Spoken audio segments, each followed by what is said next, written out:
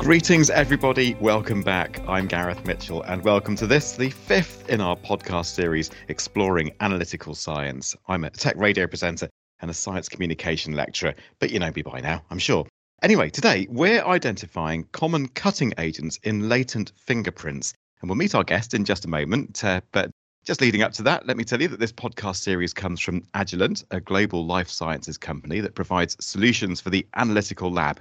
And it's also brought to you by Imperial College London, of course, a world-leading institution for scientific research and education. And it must be with the likes of Dr. Trevor Ferris at Imperial. He's in the Department of Chemistry, but is also the manager of the Agilent Measurement Suite. So, Trevor, welcome to the podcast. And let's get to know you a little bit. Can you tell me, just in a few sentences, a little bit about your research? Yes, sure. So, as well as managing the Agilent Measurement Suite, I manage a variety of research projects. And some examples include the identification of adulterants in herbal remedies, which has been quite challenging. I worked with specialists from Agilent to obtain some excellent results, and we hope to publish in the near future. I've also been looking at the analysis of therapeutic drugs in the skin, and of course, latent fingerprints for forensic science applications. And this research idea was whether we could detect common cutting agents in latent fingerprints of individuals that have been in contact with common cutting agents. And we want to use a highly sensitive instrument in the Agilent Measurement Suite called a quadrupole time-of-flight mass spectrometer, or QTOF mass spectrometer for short. And I'll talk about this instrument a bit later. Right, so we'll get into all those kinds of subject matters, but in that long list of activities in which you're involved, we have cutting agents then. So this brings us to drugs of abuse, doesn't it? Can you tell me a bit more about that? Well, yes. Drugs of abuse have a detrimental effect on both society and the individual, and common cutting agents are often added to drugs of abuse for a variety of reasons, such as increasing the effect of the drug. This can enhance the user's response, but can also seriously increase health risks. So they're dangerous then, obviously, and common in drugs of abuse. So it's obviously a challenge to identify these cutting agents. Absolutely. And that, which I suppose brings us to latent fingerprints then. So this might be traces of oil or sweats, is it? What do we mean more specifically by latent fingerprints? Latent fingerprints itself. So yes, indeed. Okay, well there's three distinct types of fingerprint impressions that can be recovered from a crime scene or a scene of interest for investigators looking for some clues as to, say, a missing person or for other identification purposes. I'll just talk about the other types of prints first. You have patent prints, which are visible prints that occur when a foreign substance on the skin of a finger comes in contact with the smooth surface of another object. Now, these type of prints tend to leave a distinct ridge impression that is visible with the naked eye without any enhancement of any kind. And they're often sometimes found in blood, ink, oil, or like surfaces such as glass or wooden door frames. And then you go on to plastic prints. These are also impressed prints that occur when a finger touches a soft, malleable type surface, which kind of results in indentation. So, for example, some surfaces that may contain these sort of fingerprints are those that are like freshly painted or coated surfaces. Sometimes surfaces that contain wax, gum, or even blood. Now, these sort of substances will soften when handheld and they retain the fingerprints. And these type of prints don't require any enhancements to be viewed. And the type of fingerprints I'm interested in are the actual latent fingerprints, which are fingerprint impressions left on the surface of an object and can be invisible to the naked eye. And these latent fingerprints can be made visible by dusting techniques, and when the surface is hard, by chemical techniques, such when the surface is porous. So do you want me to tell you a bit about why people leave latent fingerprints behind? Well, I think that would be fascinating, yes, because when we watch CSI, for instance, you often see them brushing the scene of a crime to look at the fingerprints. So you're really helping me understand why they do that. And then we'll actually bring that together with the cutting agents that we were discussing a few moments ago related to drugs of abuse. So we're going to tie those together. But absolutely, whilst we're still on this subject of latent fingerprints, then tell me a bit more about that. Okay, well, if you look at your fingertips closely, you'll see a row of tiny holes along each friction ridge. Each of these holes is a pore connected to a sweat gland. And the most common type of sweat gland, which is found in virtually all skin, with the highest density on the hands and feet, is the eccrine gland. Now you have 7 million of these glands, explaining why your hands and feet often feel sweaty. Interestingly, several hundred compounds have been isolated from human sweat. While the primary component of sweat is water, many other substances such as amino acids, salts, and lipids are present. And just a few examples of the lipids include fats, oils, waxes, and certain vitamins, or also hormones. Most of the non-protein molecules in cell membranes. Actually, interestingly, amino acids found in fingerprints can identify the sex of the person who left the prints. This can be done by looking at the hormone differences between men and women. The differences causes women to have higher levels and slightly different distribution of amino acids in their sweat, which is deposited in fingerprints. And the levels of amino acids in the sweat of females is twice as high as males.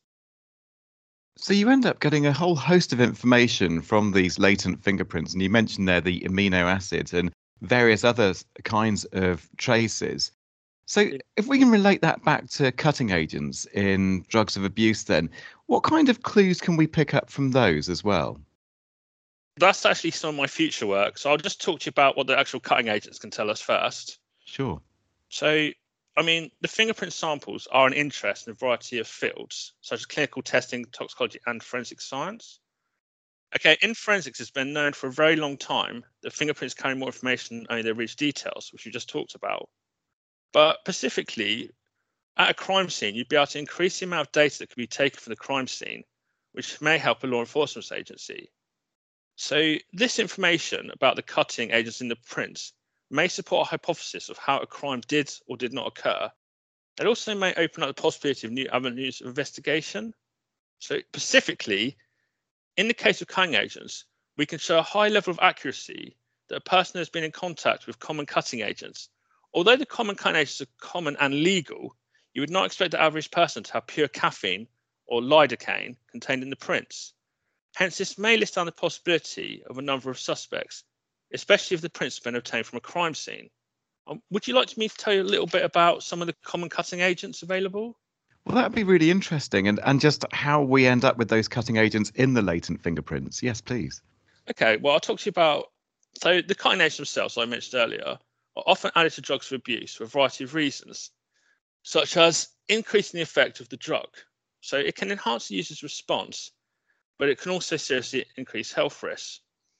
Some agents are used to mimic the effect of certain common drugs, such as cocaine and heroin. Cutting agents tend to be cheap, and adding an agent to an expensive drug can give a dealer a much larger amount of product to sell. And obviously the dealer's not going to disclose the presence of the agents, and it's clearly going to sell the drug at a high price. This should be reserved for a pure drug. Again, in the UK, there are some very common and easily obtainable cutting agents that have been reported again and again.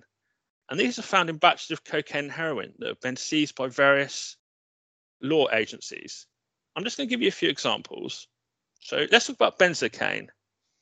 So this is a substance that is typically sold in powdered form, and it's used in a wide number of common everyday products that a person might use for minor pain. Some of the products include cough drops, spray-on anesthetics, and pain-relieving ointments and gels. They work on substance when the substance works when it's in contact, and it helps to narrow blood vessels, which reduces the sensation of pain. In this way, benzocaine behaves much like cocaine. It also has a similar appearance, and like the drug, it works in the same way. And many batches have been reported and seized by various agencies have been found to be a mixture of cocaine and benzocaine with almost a 1-to-1 ratio, meaning that the cocaine people buy is only about half pure. Related to this is something called lidocaine, and it is another pain-killing medication that is often sold in a powdered form. People can apply it topically by putting it directly on a sore spot for instant pain relief, and it's often used as a bulking agent due to its look-alike qualities. But it's also a good choice because people can be fooled with a taste test.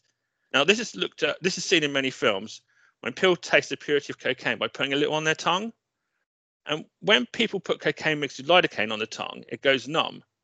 People use that as a known trait to quickly test the purity, but it's not very accurate, might I add. So lidocaine can fool those testers, which makes it an ideal cutting agent. And I'll give you one more example, which is caffeine. So when you think about caffeine, you think about the brown grounds that make coffee, but it's not the same substance. Caffeine is actually the powdered form of the element that gives coffee its kick, and it can be found in vitamin shops and online bodybuilding stores. Pure caffeine can help you feel invigorated, and it also looks like powdered cocaine or heroin. Also, another interesting fact, when caffeine is mixed with heroin, it's been reported that heroin vaporizes at a lower rate.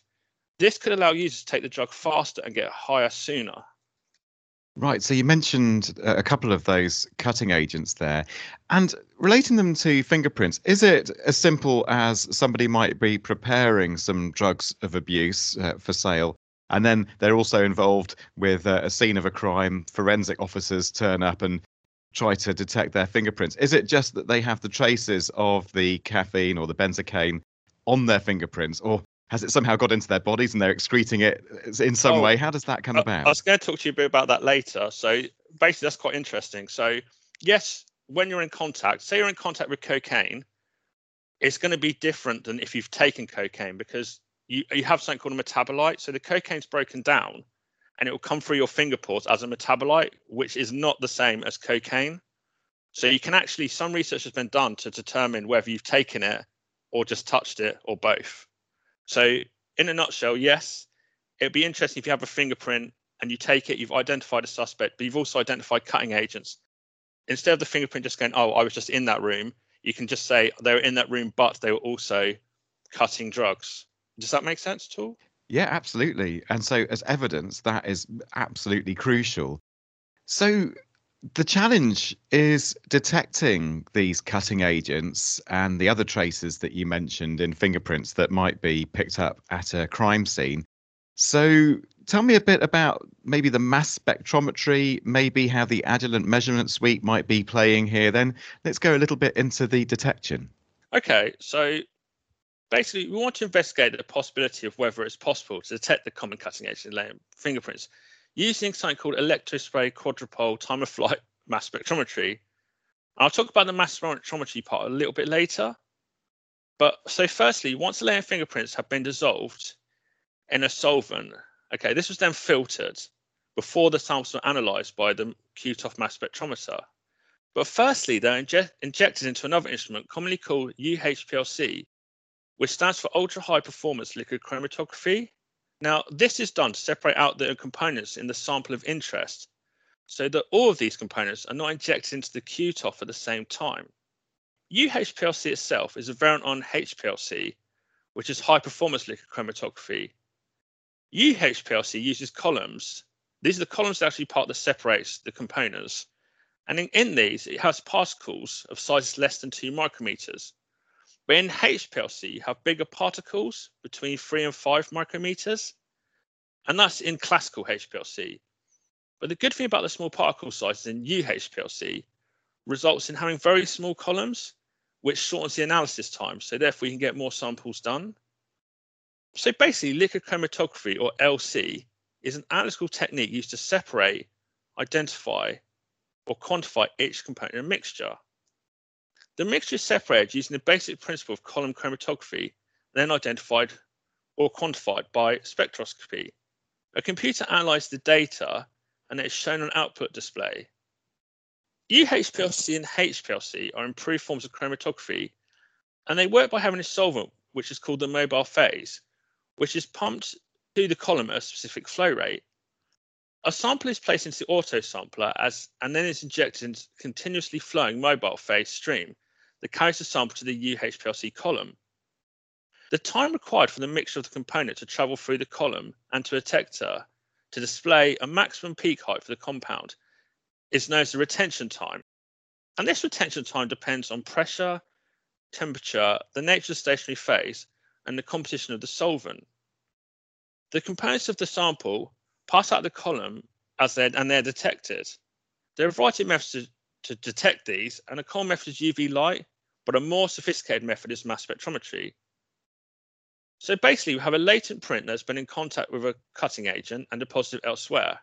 It's been dissolved in an appropriate solvent, and the UHPLC has separated all the components contained in the sample. Now the components are ready to be introduced into the QTOF mass spectrometer. Now, the QTOF mass spectrometer analyzes ions of different mass-to-charge ratios. And I decided to use the QTOF mass spectrometer as it has some advantages over another instrument called a triple quadrupole mass spectrometer. So for the same mass range, a QTOF mass spectrometer will measure each ion more sensitively. And since all ions are included in a simultaneous full spectrum scan, no important information is missed or discarded. So basically, you can come back and look at the data at a later date if you've got another idea of stuff to investigate. So how this works is once the sample arrives in the UHPLC after being separated, it's still in the mobile phase, which is in a solvent or mixture of solvents. So mass spectrometers use electromagnetic fields to accelerate the ions. This effect only occurs if the species are charged, as the field will not accelerate a neutral particle. So the instrument uses something called electrospray ionization, or ESI. This produces ions using electrospray, which are high voltages applied to a liquid to create an aerosol. The solution is sprayed through a highly charged needle called an ESI capillary. Charged droplets are produced from the sample and can either be positively or negatively charged. These charged ions next pass through a quadrupole mass analyzer, which is basically a mass filter. So only ions with a specific mass to charge ratio will be allowed through. So the instrument can be set so that some ions have a stable trajectory through the quadrupole and some don't end up and they become ejected. So the ions that have passed through the quadrupole now go to the mass analyzer. This separates ions based on velocity as they travel through the flight region, often called the flight tube. Now, I can understand this is very technical and confusing, so I'm going to compare this to this measurement to a race. Basically, you have a group of ions is accelerated by something called an extractor. Now, you can compare this to a start of a race. This caused them to drift through the flight tube, and you can actually compare this to a race course, and the detector is the finish line. So the time that's passed between the extractor and collision line is recorded, so between the start and the finish of a race. So a molecule of a large mass should travel more slowly than a molecule of a small mass. So time elapsed would indicate the molar mass. And a computer used the data to produce a mass spectrum. This shows the mass to charge ratio and abundance of each ion that reached the detector.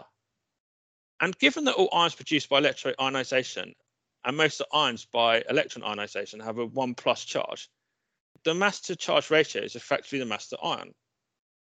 So without the instruments that Agilent have kindly provided, this research project and many others would not be possible.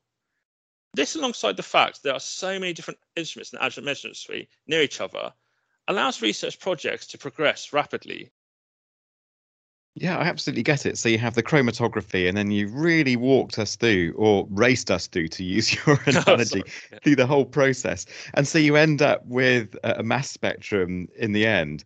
And so are we talking about mass spectrometry, that phase of the analysis? Is that in both positive and negative modes, or one of each? You tend to run them both in positive and negative, although some compounds, such as aspirin, prefer to be, you'll get a better spectrum if you look at it in negative mode. So you basically run them both in positive and negative and then see what information you've got. So, I mean, you've really walked us through that. What are the big benefits of that? You've already mentioned that it's all under one roof at the AMS, which is a huge help, especially in this kind of work. So in terms of that mass spec technique, are there specific benefits, maybe in terms of resolution, accuracy, speed, throughput? Why is it good? Well, the QTOF itself, so the high resolution, so it gives you accuracy in 4 decimal places. So because a lot of compounds, especially biological fluids, weigh very close to each other, this can actually allow you to separate them out. So 4 decimal places is amazing, whereas the QTOF hasn't got that specificity. And another amazing thing about the QTOF is once you've run a spectra, even if you're not looking at particular data, you can come back in 10 years' time and then look for more information. So basically, I've got all the information contained in a fingerprint. And at the moment, I'm only looking at cutting agents, but I could be looking at so many different things and come back in the future when I've got new research ideas and go back to that data. So yeah, it's quite amazing. Yeah, or maybe even as mass spectrometry techniques have advanced, you still have that raw data. You can go back and reanalyze it at will. Absolutely, absolutely. A little bit like I'm thinking if you've got vintage Beatles albums on the multi-tracks, for instance, and then you can maybe revisit them years later. Yes, that's an excellent comparison. Yeah, definitely. Discover amazing things about George Harrison's playing. So always nice to sneak a musical reference in when we can. I mean, This is absolutely fascinating. You've touched on the future then. You have the prints, you have the data, you can unlock lots of insights as time goes on. So I wanted to ask you really where we're going as time goes on. What are your next projects? Where do you see all this going for you? Okay, so I want to expand the cutting agents in latent fingerprint projects a lot further. So as I said earlier, latent fingerprints are often visualized with a range of powders. So these powders include black granular, aluminium flake, black magnetic. They're just a few of the common ones. They can also be visualized with chemical developers. And porous surfaces such as paper are typically processed with chemicals, including ninhydrin and physical developer, to reveal latent fingerprints. So these chemicals react with specific components of latent print residue, such as amino acids and inorganic salts. And you may have seen this, but ninhydrin causes prints to turn a purple color, which makes them easily photographed. So I would like to investigate how visualization methods can affect our detection of bulking agents in latent prints. But to be honest with you, I don't suspect it's going to have much of an effect, but it's going to be interesting nonetheless. I'd also like to investigate the effect of the lifting tapes, which are used to recover trace evidence itself in the field of forensic science. And I'd also want to quantify the amount of cutting agent found in latent fingerprints. I think this will also be important. But secondly, the Agilent QTOF has allowed the gathering of many other components, like I mentioned earlier, of fingerprints that could have a variety of applications. So I have a lot of data that can be analysed at a later date, which is one of the great things about time-of-flight mass spectrometry. So the latent prints I mentioned contain metabolites, and metabolites are byproducts of the body breaking down or metabolizing a drug or compound into a different substance.